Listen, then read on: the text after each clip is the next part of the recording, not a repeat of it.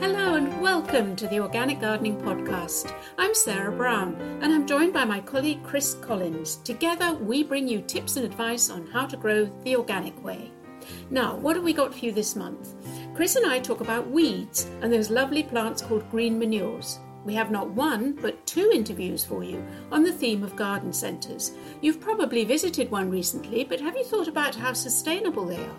And our popular postbag includes questions on seed sowing in July, how to look after your plants when you're away on holiday, and the dreaded carrot fly. You probably never even noticed them, but really they can render carrots inedible. But first, a big thank you to our sponsors, the Organic Gardening Catalogue. They're proud to offer a complete range of organic gardening products, from seeds and plants to equipment.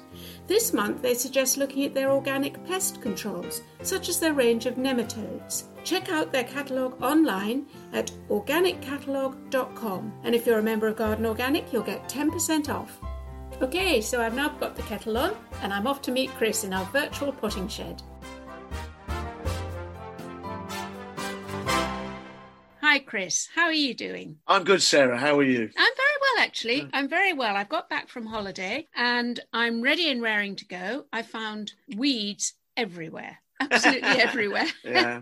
It's not just the things we want to grow growing at the moment. It's the things we don't do. That's the thing, isn't it, with this time of year? You're absolutely right. And in fact, Chris, I'd value your advice. I have a small herbaceous border. It's not big. And last year, I noticed there was a little bit of ground elder in it. This year, this summer, it's rampant and it's spreading across the border. Now, my plan is, obviously I can't do anything about it now because all the flowers are up and looking good, and I've had lovely irises, I've got phloxes, I've got all sorts of lovely things in there.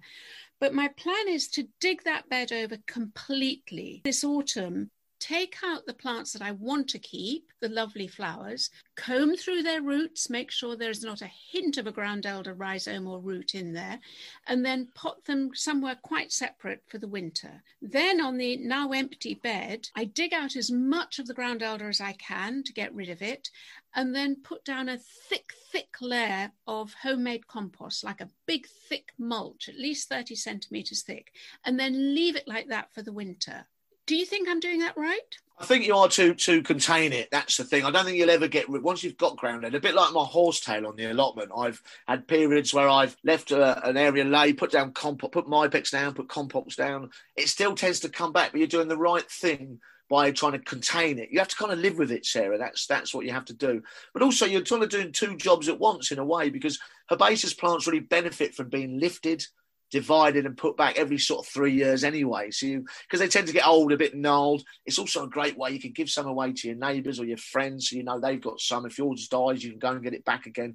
So actually you're doing the right thing to contain the ground elder, but also you're kind of reinvigorating your herbaceous planting at the same time. And really, to be fair, there's not much other options going about it that way anyway. Yeah, it's good to hear. And the year before it was bindweed. I mean, these things are sent to try us. But what I did find was that by putting down that thick mulch of compost, when it came to the following spring and things started growing and I put the plants back into it, it was so much easier to pull out that bindweed because the soil was so lovely and loose and rich and loose textured that it was like, pulling the weeds out was like pulling cooked spaghetti out of a bowl. It was that easy. It's kind of good for animals. The problem is you have to make people aware of is that things like bindweed, horsetail go down a really, really long way. So I think what I do with horsetail, at the moment I've got a big patch of potatoes and you can see it comes up as feathery shoots because it wants to come up for the light. So I tend to pull that. I can't get it all out, but I'll pull as much as I can. You're right, I get nice big boot, I call it a bootlace off the bottom of it, because it's got that thick sort of brown sort of root. And that pulls up, and that what tends to mean, and it has to come up from a bigger depth. And then it comes up as prostrate. It won't come up as the big feather. So then my potatoes are starting to shade it out. So it really is a case of living with it. You have to kind of live with these things and you develop techniques to keep them at a minimum rather than you'll never really eradicate them. Even if you were the biggest pesticide sprayer in the world, which is the last thing we are, these plants will still prevail. That's just the nature of things. They're hard as nails, and I quite admire them in some ways, but as long as they don't undercut my yield too much. Yeah, well, I think that's the thing about weeds. I know we bang on about, keeping on top of them and not letting them go to seed and spreading and whatever. But the truth is, the reason we do that is if you do have too many weeds in your plot, whether it's vegetables, fruit or flowers, they're competing with the plants that you want to grow, and they're taking the nutrients out of the soil. They're taking the water from the soil. They may well be shading the plant so it's not getting the light as well. So it really, really is important, if you can, keep on top of those weeds where they're competing with your precious plants. Yeah, it's true. They also can be vectors for pest and disease. They can bring in mildews and molds and stuff like that. So you do need to have a balance. I know there's a movement now that we can be very free about weeds, and in a little way I agree with that. I'll give you an example. My hardy annual borders, my what I call my pollinator corridors, which I put through the allotment, I don't mind if there's a few dandelions in that, because they'll put up those flowers early in the spring, the bees will join them. But I can't have a massive load of horsetail coming through my potatoes, because I won't get potatoes. So you need to pick your battles. That's the key. I'm reminded of an earlier podcast that we did with Jack Wallington, and he wrote that wonderful book about going wild with weeds, and he calls them rebel plants, and I rather love that terminology. But his approach to it was, weeds clearly can grow well where you are. You'll get native weeds that do well. So why not get rid of most of them, but maybe just keep one or two, and then they can be very beautiful plants. I'm covered in herb Robert, for instance, but it is the most beautiful. Oh, definitely. There, weed is in behind the eye of the beholder. Certainly, it really is. We have an area I've mentioned before on the car park outside where I deliberately encourage them to grow. Suddenly, it's got poppies in it and stuff like that. You start to see an ecosystem going. As Gertrude Jekyll once said, "All plants are welcome in my garden. I just want to be able to control whereabouts they are placed." In a way, that's kind of what weeding is, isn't it? Absolutely. Now, other practical things this month. Are your potatoes well earthed up? I don't actually earth potatoes. I know that will sound a bit strange. Nearly everybody around me on the allotment does, but because I have this problem with horsetail, I don't want to bring more root up to the surface by earthing, so I just put them in very, very deep. I put them in about 30 centimetres down. And that means they don't appear for a while, but actually then they come up, the crown comes up quite quickly. It's almost just like they're relieved to get that crown out. But what it tends to mean then is I've got such deep planting that I take quite a heavy crop of potatoes. So I'm not saying earthing up is a bad thing, but I go very, very deep, and I find that works better for me. That's a good practical tip. I'll try that. This year, I've been growing potatoes in bags for life. It's an ongoing experiment. I haven't yet dug them up, but it was quite a nice way of using up all those bags that, when you go to a conference, you get given a bag. Yeah, you get everywhere you go in life, you get bags, don't you? Exactly. So I put these bags filled with earth and potatoes in my big black recycling bins, and they seem to be doing very well. So I'll let you know what sort of crop I get. They're good for with the kids. My stuff. I worked in schools. We used to do Hessian planting, and what to do is you put some soil in about a quarter, then put your seed potatoes in, cover them over, and as the potatoes start to grow, then you add more soil, so you get potatoes right through the bag. And that's a great thing to do as a family exercise, or if you're in limited space like a balcony, it's a very, very good thing to do. So what about in your polytunnel? What's going on in there? Well, the secret, it's because we had that big hot period and more's coming, I think, as well, is just to make sure you get the air moving through. The worst thing you can do in an enclosed space at the moment is let that heat build up.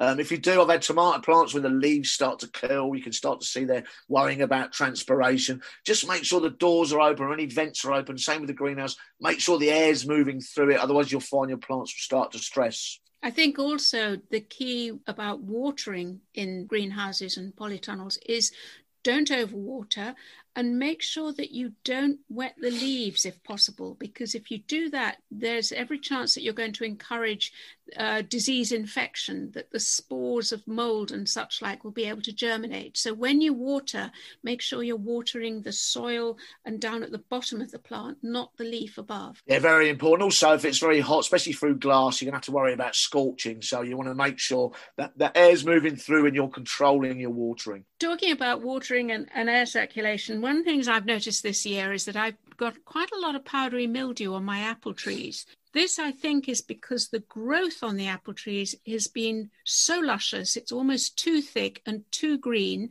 and that has stopped there being proper air circulation within the tree and around it. It's not a difficult one to deal with. Just make sure that you cut out any of the end growth, any of the twigs that are showing the powdery mildew. Keep them separate. Don't put them on the compost heap. Keep them separate in a bag or whatever, and then decide what you're going to do with them. Maybe send them to the local council composting collection, or maybe burn them, whatever you find is most appropriate to get rid of those twigs. And in your cutting, you will then automatically open up the tree and get that lovely sense of air flowing through it. And that stops the mildew spreading. It certainly does. That kind of rule, actually, even whether it's a small fruit tree or if you're an arboriculturist and you're doing a huge tree, no rubbing or crossing woods. Make sure air can move around the plant. Just like us, plants need air. If it gets too knotty and overcomplicated, then they become weakened and then the pest and disease moves in. Yeah, that's so true. And are you growing any green manures, Chris, this year?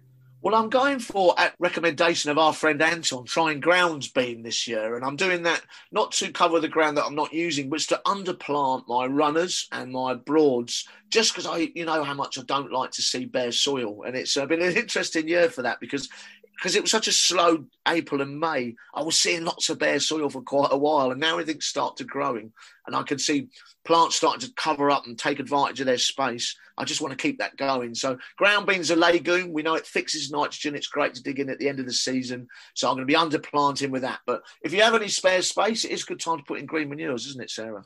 Well, green manures, I think, are brilliant plants because they are kind of what they say on the tin. They're plants that actually feed the soil. And that's quite important because this time of year, as you say, you're beginning to get those bare patches. Maybe you're pulling something up, onions, say, for instance, and you've got that spare earth. Put in a green manure, and if you go to the Garden Organic website, you'll see there's a whole list of green manures that you can choose that you think would be appropriate for your particular patch. I'm trying one this year, which I've not tried before, which is buckwheat. Now is a good time to sow it. It's very rapid growing, and its root system takes up phosphate from the soil. And then when you dig it back in, and that's the secret of green manures, you must dig them back in. This phosphate will then be dispersed in the soil after digging in. So it's a kind of win-win situation. The plant is growing, but it's also feeding the soil at the same time. The other joy of buckwheat is that it has very pretty pink flowers, and these attract those beneficial insects like bees and hoverflies, who will help in turn with the pollination of all your other flowers and fruits. Yeah, I think they really are a must for the organic garden, green manures, aren't they? And I notice this, as we come into August, July finishes, I know July now, but they come into August, my onions will go over, my garlic will need pulling, and I'll suddenly have spaces on the allotment. And I might sow some stuff in there, or if I wanted to make sure an area of ground is looked after and the soil's maintained, then I'll start to put in green manures. So different green manures have different properties. Go to the Garden Organic website, search for green manures, and see if you can find a way of just incorporating even just one of them into your plot. I think you'd be really pleasantly surprised. Yeah, bare soil is a no-no for us if we can help it. That's the thing. I'm guessing that you're also mulching. Chris, I know you don't have a lawn, but I do, and I find that using grass cuttings is a brilliant mulch particularly around perennials, hedges or perennial plants that could be drying out this month. If you follow the mantra of weeding, watering, and then mulching, you will be locking that moisture in the soil and therefore helping the plant survive what could be a couple of very dry months. Yeah, this really is, I think, an important time. Things like aubergine or courgette, things that might be very susceptible during dry, hot weather, might be susceptible to mildews. I always mulch with my own homemade compost around those plants this time of year, just to keep a bit of humidity around them, keep them happy. Our own compost is our black gold, isn't it? Our earthy gold. That's where we see it. And this is, for me, the time of year it really comes into its own. I also tend to all my pots, my big pots on my balcony will also get a little thin layer of compost on as well, because I know it'll just bulk them up with nutrients and keep that limited soil a little bit healthy, a little bit sort of the structure of it in shape, basically. That's really good, Chris. And I like the way you're using your homemade compost. I'm also cutting my comfrey. And comfrey again is, I know we talk a lot about it, but again, it's one of those magical plants that actually will help you feed your own plants. You can grow it yourself, comfrey. It's very easy to grow. Cut the leaves, soak them in water, and you've got your own homemade, perfectly free fertilizer. And I find that comfrey liquid feed brilliant on my tomatoes in particular. You don't need to go and buy a grow bag for tomatoes. It's a big plastic bag. You don't want that single-use plastic. It's full of compost, which you need to check that if it's peat-free or not. Avoid all of that. Just grow your own comfrey plant, cut it, make your own comfrey liquid feed, and then wherever your tomatoes are planted, now is the time to be feeding them with a liquid feed, because now is when they're flowering and fruiting and needing the most amount of nutrients. Yeah, they're busy plants at the moment. And I'll tell you what, I have to tell you a little story. The comfrey on my allotment, there's a little clump of it down the bottom, and it is absolutely alive with bees at the moment. I put my head in near enough in it the other day, and it was zzz, it was incredible. It really was. And I just think that's just a delightful thing to have in your growing space. It really is. It's a win-win all round. Yeah, a little bee rave. Okay, Chris, well, it's lovely to talk to you as ever. I hope the sun continues to shine on you, and have a good time down on your allotment. Thank you, Sarah, and you. Happy gardening. Bye. Bye-bye. And now, I don't know if you visited a garden centre recently, but I thought it would be interesting to look at these retail giants and discuss just how sustainable they are. Do they encourage environmentally friendly gardening? Or are they just a place to buy stylish outdoor furniture and a yummy piece of cake? I'll be speaking with Dr. David Beck at Coventry University. David co-authored a report on the sustainability of garden centres, and he has a few important tips for the industry on how to become more responsible in an age of environmental emergency. But first, let's join Chris, who goes down to Kent to visit a very individual garden centre, where the owners have thought through every aspect of how they want to encourage us to spend our money responsibly and keep the retail experience sustainable. Well, it's a lovely sunny day and I'm down in Faversham in Kent, and I'm with Chris and David, who are running Edible Culture Garden Centre, which is amazing. In fact, I was in a garden centre yesterday, one of the mainstream ones, and the feel is very different here. I don't feel like I'm being bombarded by advertising and plastic. It looks very natural. There's lots of plants around me. Obviously, there's lots of sustainable practices going on here. I'm going to start with Chris at the compost area, which looks really interesting. Tell me a bit about this. Oh, hi there. Yeah, so as a business, we pride ourselves on using peat-free only compost. But the way we sell it is very different to a lot of other garden centres. So rather than sell it in pre-packaged single-use plastic bags, we do it in a bag for life scheme. It's a bit like a shopping bag, yeah, but it's in a compost reusable bag. So we shovel it from a bulk amount into this reusable bag, and then the customer then brings the bag back next time they need compost. We refill it, and there's nothing to dispose of. So it's a repeat compost by quick repeat. Yeah. So you keep the customers that way as well, don't you? Yeah. So quite often we walk around the town when we're kind of going home, and we see the bags in front gardens, and it's kind of that link between people coming to us because they know that they can get something quite simply. Compost being a kind of obviously a core thing that people need to garden, but actually doing it in a very simple way that has less or no packaging at all. Yeah, it's quite interesting because I think a lot of people buy compost en masse and then don't use half of it or end up throwing it away, or that kind of. So you're actually buying exactly what you need in this system as well, aren't you? Yes, people come in and they might just need a top up of a bag, and then we can do that for them. A lot of what we do is really about people buying as and when they need. So if they want to come up regularly and buy bits and pieces, that's fine. It's a really nice way of doing it, actually. Brilliant. Yeah, it's very impressive. And so tell me a little bit more about the garden centre, because obviously you're big into your plants. I can see a lot of plants here. Well, we specialise in edibles, predominantly herbs, fruit trees and veg. We propagate basically most of the stock that we grow on site, bar things like fruit trees, which we don't have the space to do before. But we work with nurseries in the UK that have similar principles to ourselves.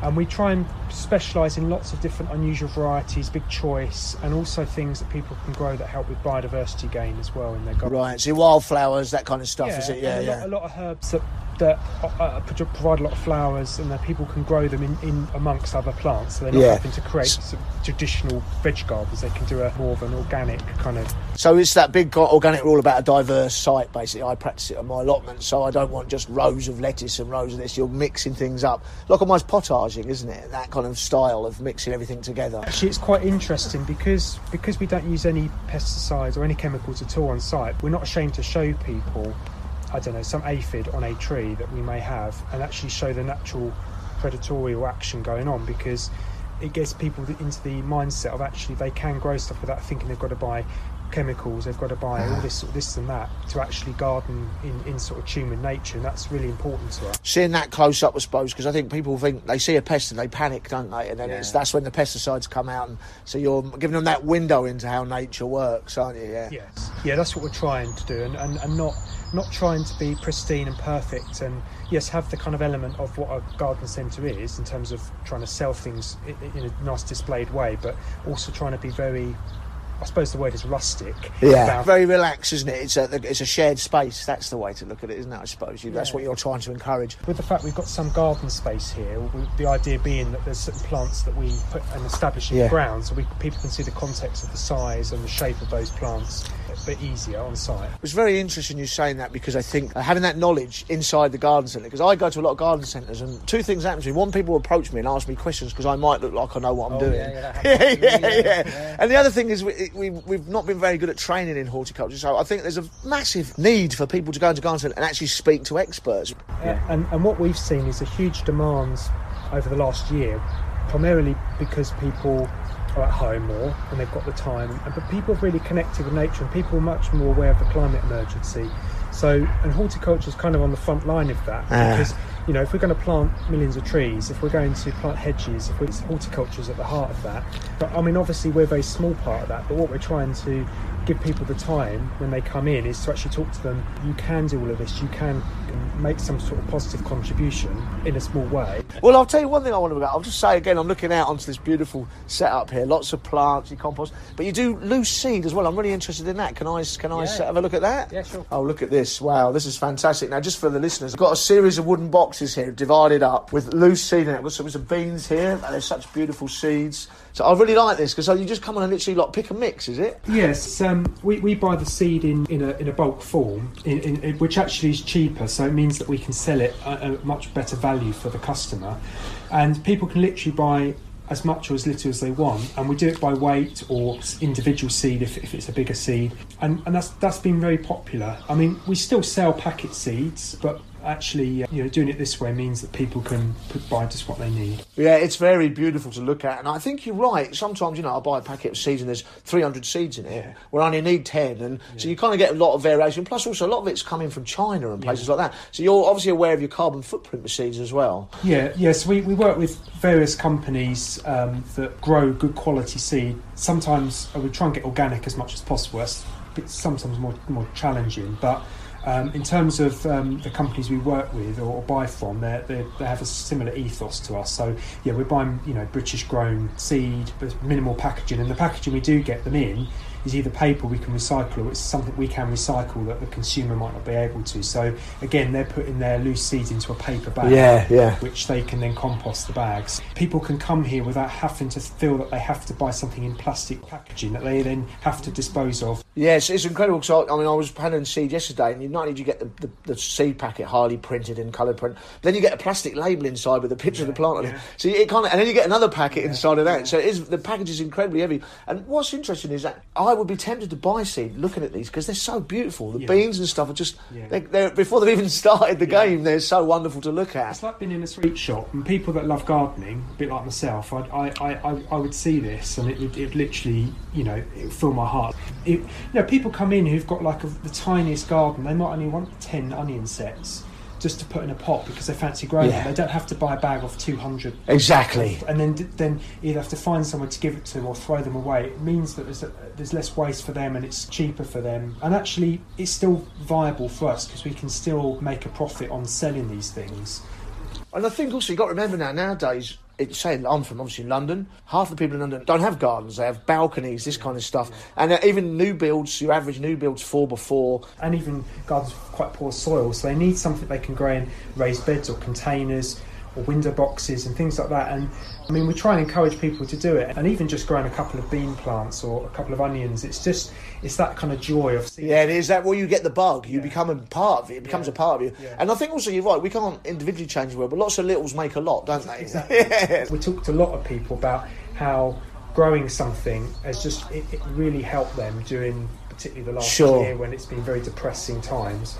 So, and I value that because I come here every day and it really kind of... It lifts your mood as soon as you're in the door, yeah. You know, just being able to grow something, feel like you're doing something positive is really nice. And you've got also, I'm going to quickly describe this room because I love this. It reminds me a little bit of my old Parks days when you used to have the old bothy and there would always be stuff to look at in it and that kind of, it's really got that feel to it. So the pots and that, but you've also got these little chambers down the bottom here of feeds and gravel and grit. So you're really going across the range of this kind of being able to help the amount you need into a paper bag, take it away. Yeah. So when we made the bold decision to basically sell everything without single-use plastic, because we were going to sort of start looking at certain areas, but we decided to do everything and just actually go for it. We needed to find solutions for the different things that people ask for. So the plant feeds here, the dried feeds like bone meal, things like that, you know, we can buy in bulk and we can sell it loose. Trugs, old wooden trugs, all, you know, that. You know, tools that are good quality, but again, you know, made sustainably. So we try and work with local companies, British companies, in the sense of more for the fact that,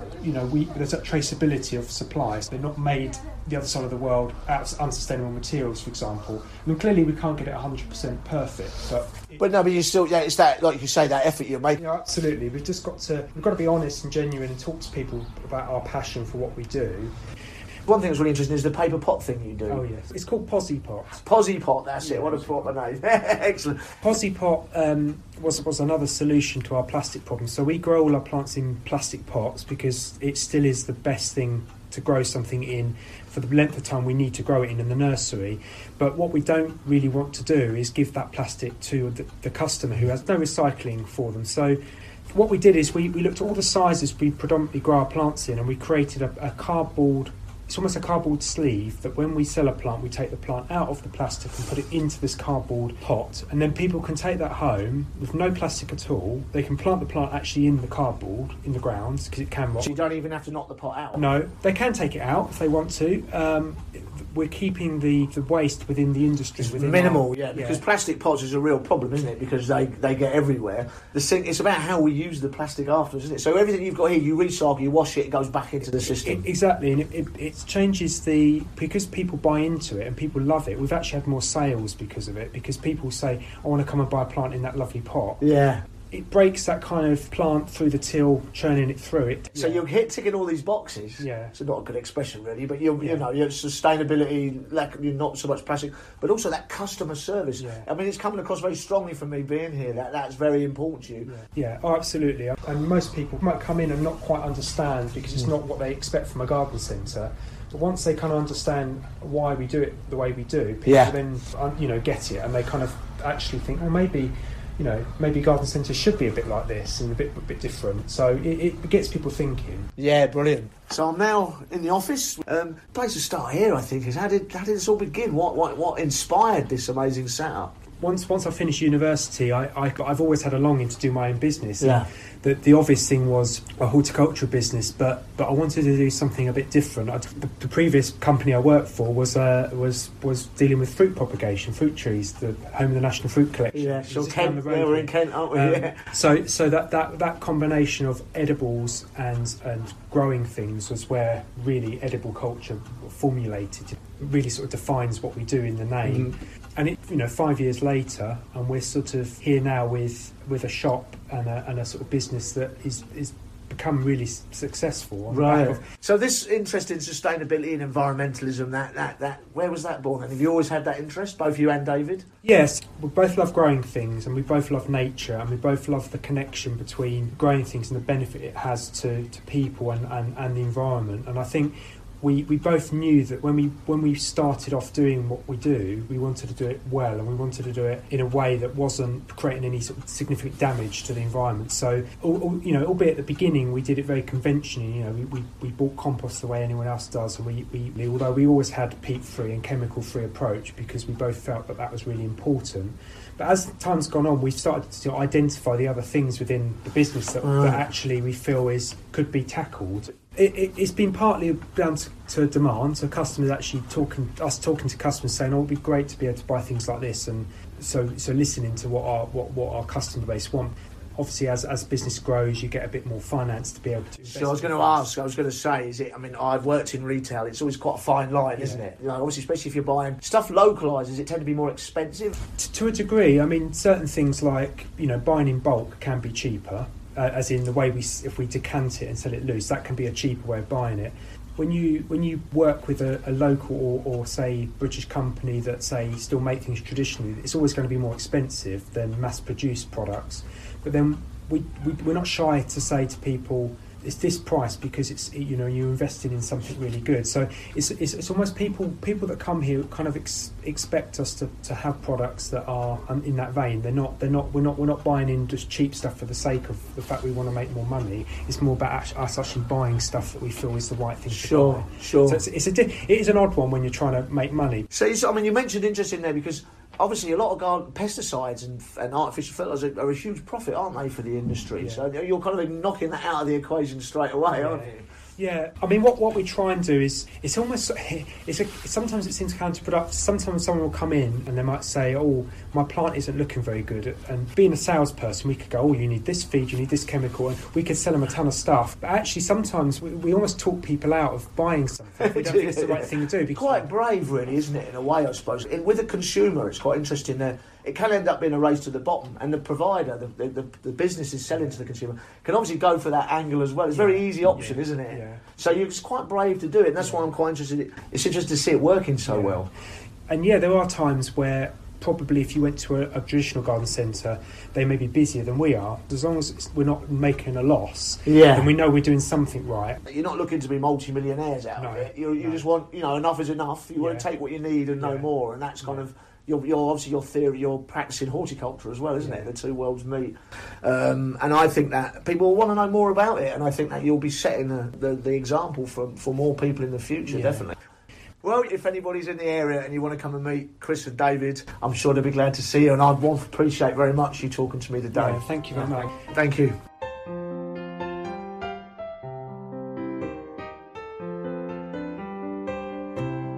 So I'm now with Dr. David Beck, and what I'd like to do first is put this inspiring garden centre into context. David, how big is the garden centre business in the UK? Okay, well, there are around 2,000 garden centres and plant nurseries in the UK. And if you align their sales with those of some of the sort of multiple retailers who also sell garden products, you're looking at about £7.5 billion a year in turnover for garden products. That's 7.5 billion, not million, billion. Billion. Yeah, which is obviously a very substantial sum. The majority isn't through garden centres as we know them. It's actually through the retailers. They take about 60% of all the trade. And I'd also heard that the average individual spend in the garden during lockdown year was £700. That's you and me spending on average £700 over the past year. Indeed, yeah. I mean, there's been all kinds of statistics that have come out, but the overall message has been that, that people spent quite a lot of money on their gardens because there wasn't much else to do. So, there's definitely been a lot of new gardeners there. I've seen, as a sort of phenomena being talked about in the horticultural trade press. So we're talking big money here, but can we think about the impact of this on the natural environment? Of course, yes. I mean, undoubtedly, all this activity is definitely going to have impacts on the environment. Our initial instinct would be to think, oh, thank goodness people are buying plants and doing other things that are pro-wildlife, like buying bird food or whatever.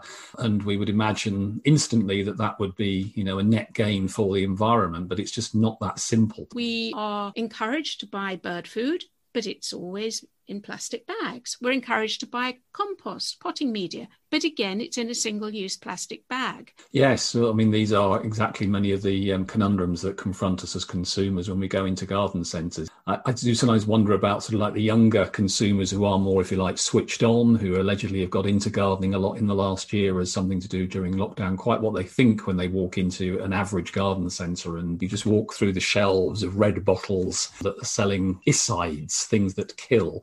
The plastic issue, of course, again, completely goes against the trend since Attenborough's Blue Planet documentary, where so many people have been concerned about these issues. And like you say, there you go. You pick up your bag of bird food, which is supposed to be good for biodiversity amongst the bird population, according to the RSPB research. And then what do you do with the bag? You look at the back of it and it says not yet recyclable, as though the yet is somehow or another some little cheering up point that it might be at some point in the future. But that's of no use to anybody. It needs to be recyclable now. The compost is a very interesting one because, yes, again, you shudder to think how many bags a year are ending up in landfill as a result. I mean, it must be running into the tens, hundreds of thousands. You do sometimes see on the bags, comments like locally recyclable. But again, as a consumer, that's of little value because how do you know if a compost bag is recyclable for you? Or it may say recyclable in some stores. How do you find that out? There's no other information to know what you could do if you want to be a more active consumer. Yeah, so these things are very challenging. So many of these products, either in their manufacture and their supply chains, generate negative impacts. And then the way that gardening is actually practiced can also have a lot of negative impacts as well. Gardening could be and should be such a force for good. It should be a positive contributor to carbon footprints, to even water footprints in local areas. And definitely to biodiversity, if it's done properly. And I think that's one of the tricks the industry is missing, is really looking at how to bolster all those particular metrics within the industry. As an academic, you have a great understanding of the circular economy, which perhaps you could explain in simple terms, but also how you think it can be applied to garden centre retail. It's just all around things like reducing use of resources. It's about reusing resources. It's about recycling. I mean, that rather than having a linear economy where a resource is extracted and ultimately ends up in landfill, i.e. it's wasted, we have a circular process where those resources are kept in use for as long as possible, if not infinitely, and therefore that reduces the burden on the planet. So in a garden centre context, that could be the manufacture of the bag coming in. Is it made from virgin materials for plastic? And then is it recyclable afterwards? Well, unfortunately, we're finding that it's a fail at both ends. There's not enough recycled material being used, partly, I believe, because the strength of material you need exceeds that most recyclable plastics can manage, I've been told by people in the growing media industry. So, yeah, these are big problems and they do need to be tackled sooner rather than later. I like the way you refer to the circular economy, and I also query the whole terminology of sustainability. Now, sustainability in business terms, we know, means basically to make a profit. So you sustain your presence in the business world. But of course, sustainability to the gardener or to an individual is more about not taking more than the natural environment can absorb. So there is enough for future generations. How do you think garden centres can resolve this tension? They are a retail operation after all. Oh, indeed, yes. And I mean, and true sustainability involves meeting the economic, the social and the environmental criteria. Nothing is sustainable unless you can tick all three of those boxes. That's the people, planet, profit boxes. That's it, right? Yes. Because at the end of the day, if you're just making a profit in the short term but damaging the environment or society, that's not sustainable. And then there are those who will say, well, if you're just looking after the environment, but you're not ensuring that people have got jobs, then that's not sustainable for the human race. So it's all about how you balance those different tensions. And as you say, you can reduce that to the level of the garden centre who needs to stay in business. But the wider world is moving fast. And there is a need for garden centres and other similar businesses to really grasp this particular nettle and to look at ways of promoting doing the right thing. And the horticulture industry needs to be much more aggressive and proactive in actually saying how can it set itself as one of the leading sustainable types of industry and business. And it should do, because it's got the best selling points you can possibly have in terms of its product. And I think that there is a move by consumers in this general direction. Some of the research from particularly the last year has shown that more consumers are now more interested in environmental and sustainability issues. The pandemic has really driven home the message that we are all interconnected through nature. I think the old business as usual model isn't satisfactory, and there's no reason why proactive businesses shouldn't really do very well. I wonder if one of the solutions would be if the garden centre retail could be more in touch with the horticultural side of what they're doing. In other words, if they could work closely with horticultural colleges and encourage them to be involved in the retail. And so you would have staff, for instance, who were trained horticulturists, just as in edible culture. They spent quite a lot of time with customers talking about the plants, even showing them the aphids on the plants to talk about pest and predator circular role. Don't you feel there could be a better link there? Yes, I think that anything that improves the flow of information and education is absolutely critical. But of course, you've got to have horticulturalists who are coming from a sustainability standpoint, not just a productivity standpoint. So I think what you're talking about there is actually looking at the whole training process for horticulturalists to ensure that sustainability is built into the whole training system, so that the people coming through really understand the necessity for doing these things and how you can still actually have completely just as productive a horticulture in more organic or more sustainable ways as you can with the high input methods. Let's just finish by, I'm going to ask you what advice you would give to the individual gardener. I assume it's not boycott the garden centre, but maybe something a little bit more positive than that in how to engage with it. Yeah, well, I think with all these things, it is about self-education. It's about asking questions, when you're in garden centres, and it's actually about going to the garden centres that do it better as well, if you're able to. And I think one of the things that's very striking, if you go to a cross-section of garden centres, is how differently they present themselves and the information they provide. And as one not far from where I live in Rugby, where I walked in and I just thought, gosh, you wouldn't think that, that green was on the agenda or anything in the wider world, because there was literally nothing that spoke in that way. Whereas you can go to other garden centres, and there's a very large one somewhere in the sort of Cheshire, Manchester region I was in a couple of years ago and doing some research. And they just the way they labelled the shelves and the kind of information they had available. It was all about the bees. It was about the water. It was about peat-free. They made sure that the consumer was getting the messages as they walk round. Those kind of direct and subliminal messages were all there. And I think that's just really important. And it's things as well, like just looking at the layout. I remember going in again into another garden centre, and if you wanted to find the peat-free compost, you'd literally got to walk about 50 yards further than for all the others, because it was tucked away right in the corner out of the way. And then I went to another garden centre in Oxfordshire a few weeks ago, and virtually all the growing media was peat-free. And that was a very big, clearly huge turnover garden centre with a very mainstream audience. And they clearly have a market for it. Again, there you could see very distinct messaging. And I think that's one of the crucial things. So the consumer needs to play a role in making active choices. I don't think that's always very easy, because a lot of these choices are hidden from your view. For example, go to compost, and quite often you don't even know what's in it. Some of the brands don't tell you. So, yeah, it's not an easy one. And I think definitely, though, those consumers who are interested and concerned need to be making their point known, and they've got to put their pounds in the right place and ask questions. And because, money is the thing that will drive change in the sector more than anything else. Thank you, David. That really helped put it all in a business context. Thank you. It's been an absolute pleasure to join the podcast. Well, I'm sure you too have thoughts on this interesting topic. I would agree with David. The power of the pound in our pocket is probably what will drive change in the industry.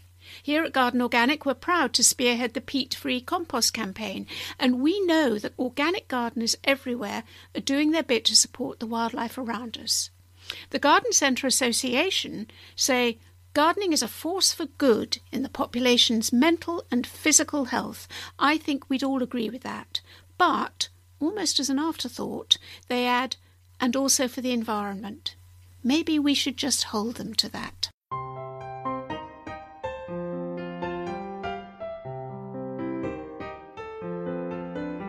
Well, now it's time to open the post bag. Chris and I are joined by our friend and Garden Organic colleague, Anton. Hi, Anton. Hello, Sarah.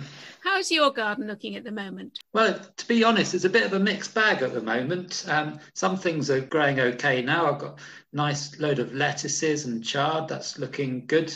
But some things are really, really behind. We've had such a cold period in May. When I look at my pictures on Facebook from last year, I can see that tomatoes are probably look almost about 6 weeks ahead compared to what they are now. So everything's quite a bit behind. It's all part of that gardening challenge, isn't it, Anton? It is. It'll all come good in the end. Okay, so we've got 3 really good questions this month, and I'll kick off with the first one from a listener in Oxfordshire. I had bad luck with many of my seeds this year. Some never germinated, and some were eaten completely by slugs. Is it too late to start again? And what would you recommend sowing this month? Chris, what are your thoughts?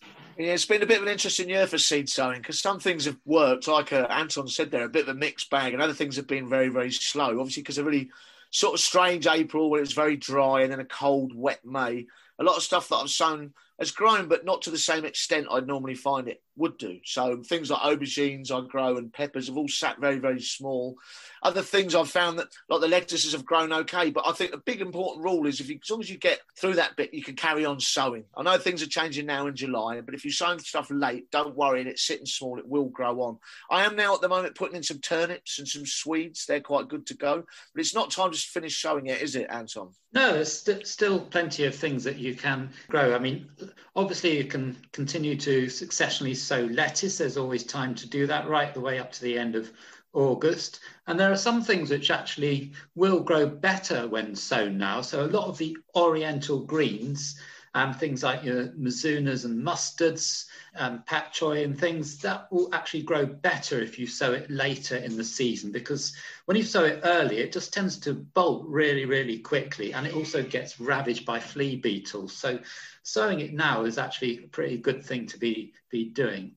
Also, broad beans, quite a nice thing. People always assume you have to sow them early, but if you sow some now, you will actually get a pretty nice autumn crop off them. So that'll be an added bonus. That's a really good tip, Anton, because I think actually other sorts of beans, it's not too late to sow them now, and that you should get a crop in September. Let's assume we're going to have a lovely warm autumn. French beans and runner beans, they come up so quickly that, you can be planting them out in a few weeks. So yeah, they'll do okay as well. If they're warm and watered, they will definitely put on growth quite quickly, won't they, if the conditions are favourable. I noticed we mentioned slugs there, though, because I have a little bit of fun with them. And I've kind of found, when during those damp, wet days, just to get out with the tongs and bag them and remove them somewhere else has really helped. I've noticed that you kind of get these sudden rushes attacking younger plants. I think that's the time to be very observant. I suppose also where slugs are concerned, it may be an idea, rather than sowing directly into the ground, to sow into trays or pots and wait until the plant is more mature, more strong, more tough in itself, and then put it out into the soil. That will probably avoid the worst of the slug attack, because the slugs go for that very luscious young growth, don't they? They do indeed. Yeah, I would go with that. I always tend to sow things in pots and trays first, if possible. Okay, that's great. Thanks, guys. Now, this next question really strikes a chord with me. I'm going away and I feel bad about leaving my plants. What tips would you give to help them survive? Well, I particularly sympathise with this listener, because maybe it's the mother in me, but going away and leaving all your carefully raised plants is a real wrench. You almost long for cool, wet weather to keep them safe, which of course is not the weather you want when you go on holiday. Chris, what do you do if you have to be away from your plot for some time? I always go on holiday in the winter, Sarah, to be fair. I can't leave things behind in the summer. As a gardener as well, doing it because I do it for a living, I have to be here anyway. So I tend to go away in the winter, but I understand that's not for everyone, especially at the moment. Everyone's been cooped up because of COVID and stuff. Everyone will be dying to go away, and I understand that. So there are a few tricks. Obviously, I have a high intensity for watering out on my balcony. I have a lot of baskets out there, so you can't just leave those. You'll just lose them. So one of the little tricks I do is I tend to get old water bottles and I cut the top off, and then I tend to wrap lots of cling film around the mouthpiece, and I put pinpricks in that, fill them with water, and that will gradually release its irrigation, its water into the pots. That's one thing you can do. I will do that on the allotment a little bit as well, to be honest with you, around things like tomatoes if I wasn't there. Just slow irrigation. If you can't go to all that fluff, then there's actually stuff on the market which will do that, sort of small taps you can fit to bottles that will release water very, very slowly. House plants is another issue for me, because obviously my house is full of plants. The older plants, the bigger rubber plants, cheese plants, ficus, that kind of stuff, I don't worry so much about them. They'll get through 2 weeks. But the smaller stuff, begonias, the more sensitive stuff, I'll fill my bath up with water and I'll sit them all there for 2 weeks, and they tend to do all right in there. They tend to hang on until I get back. That's great, Chris. Good tips. What about you, Anton? Do you go away in the summer? Not normally, but we have had the occasion. I remember a couple of years ago, we went away in June and we had all these runner bean plants. And it was really a time to either say put them in or leave them. And putting them in the soil was definitely the right thing to do, because obviously they can then get their roots down. But what we also did was we made sure that we mulched the soil really thoroughly to keep the moisture in. So we gave it a good soaking, and then we put a layer of straw and then a layer of newspaper on top. And the soil was still damp when we came back. The beans really looked well, because we happened to be living in a place where our neighbours weren't that cooperative and wouldn't have come and watered. So not everyone always has the sort of fortune of good neighbours. That always is obviously a good thing to do if you can. If you've got good neighbours, get on good terms with them, and then you can take it in turns to water while you're away. Same on allotments as well. There's some sense of camaraderie that you sort of help to look after each other's plants. I have quite a few plants on my patio area, and I made a point of gathering them all together and moving them out of the sun and into a shady corner. And that prevented that drying out from the hot sun. I think that's another good thing. It's interesting that you both talked about watering, which of course can be an issue, but I also think it's about protecting the plant. So in July, for instance, your brassicas might well be away, your peas will be coming on, your strawberries. These are all things that if you don't make sure they're well protected, then birds and other pests will come along and strip them in your absence. So make sure your netting and your mesh is fixed firmly, and that will protect your precious plants. All we need now is all the weeds to go on holiday as well, and we'll be sorted, won't we? Because they'll still be growing. I know they will.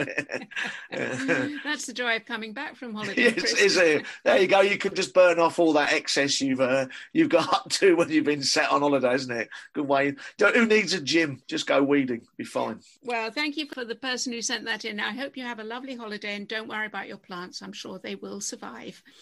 Okay, now we're on to our final question. Is it true the carrot fly can't fly? Anton? That's not strictly true. I would class them as lazy flyers. They don't like to fly more than about 2 feet above the ground, or 60 centimetres. Okay, Anton, just before we discuss the flying habits of the carrot fly, tell us a little bit about the carrot fly and perhaps the damage it can do if you haven't encountered one before. Okay, carrot fly is a pretty unremarkable fly. It's slightly smaller than a housefly, but bigger than an aphid. You probably never even noticed them. But the damage is done by the young ones, the larvae. And when it lays its eggs, the larvae hatch out, and then they cause lots of sort of small holes in your carrots. Really, they can render them inedible. You might think you're not too worried about a few holes in your carrots, but actually when you end up with quite a few of them, it not only makes holes in your carrots, but the area around where the holes are tends to taste bitter as well, because the carrot puts out sort of special compounds to try and deter the pests. So sort of you end up with very little to eat, basically. And it's quite a widespread problem. So, Anton, how would you prevent the carrot fly getting at your carrots? There's a number of ways. Carrot fly is quite a lazy flyer. It doesn't fly above 2 feet. So you can put a barrier of mesh around your carrots, just really fasten it with a few canes. It needs to be fine mesh, because otherwise they'll get through sort of wide mesh netting. Basically, that will protect them. Or you can put the mesh right over the carrots and completely cover them with, and you can put some hoops to support them. To be honest, I find that easier. That's what I tend to do with my carrots. We just got a frame that's built and we can just lift it on and off. You do actually need to be quite vigilant. Like if you're weeding your carrots and you go away to have your lunch or something, put the barrier back on, because they do tend to sneak in at any opportunity. So make sure that you're quite vigilant. I read somewhere that because the carrot fly can't fly very high, you could actually grow your carrots, say, in a deep box, but up on a table. Do you think that would work? Yeah, that works as well. You can grow them in containers. Didn't the Victorians, or they were quite famous for growing carrots in raised areas, weren't they, because of carrot fly? But I'm also, you mentioned about, Anton, about some sites it's more prolific than others. My last allotment site, there was lots of it. In fact, people didn't grow carrots because of it. This one I'm on now, there's much less. If you know they're there, then obviously you can take precautions like making sure you remove any damaged foliage or any thinned out seedlings, because the scent of a carrot will attract them, won't it? There's a pheromone that will bring them in if damaged carrot foliage is around. So if you know they're present, that can lead to you being able to take precautions. That's right. But to be honest, if you know they're there, I really would put a barrier on them, because that's the only way of really reliably keeping them out. It's interesting you talk about the scent, Chris. There is a theory that if you grow onions near carrots, that will deter the fly, because the onion smell will stop the fly from being able to smell the carrot. Actually, research has proved that this doesn't really work. I mean, the minimum you would need is 4 rows of onions either side of your carrots. But even then, the fly will still find a way through. I think if you had rows of onions and you didn't want any bare soil between them, then it wouldn't harm to interplant with carrot, and you'll get both, hopefully. That's maybe the only way around it. Yeah, there's no harm in planting them together, but don't expect it to completely cure your carrot fly problem. Okay, that's been really interesting. I've learned more about the carrot fly than I think I knew. Thank you, guys. We'll see you next month. Thanks, cheers, Sarah. bye-bye.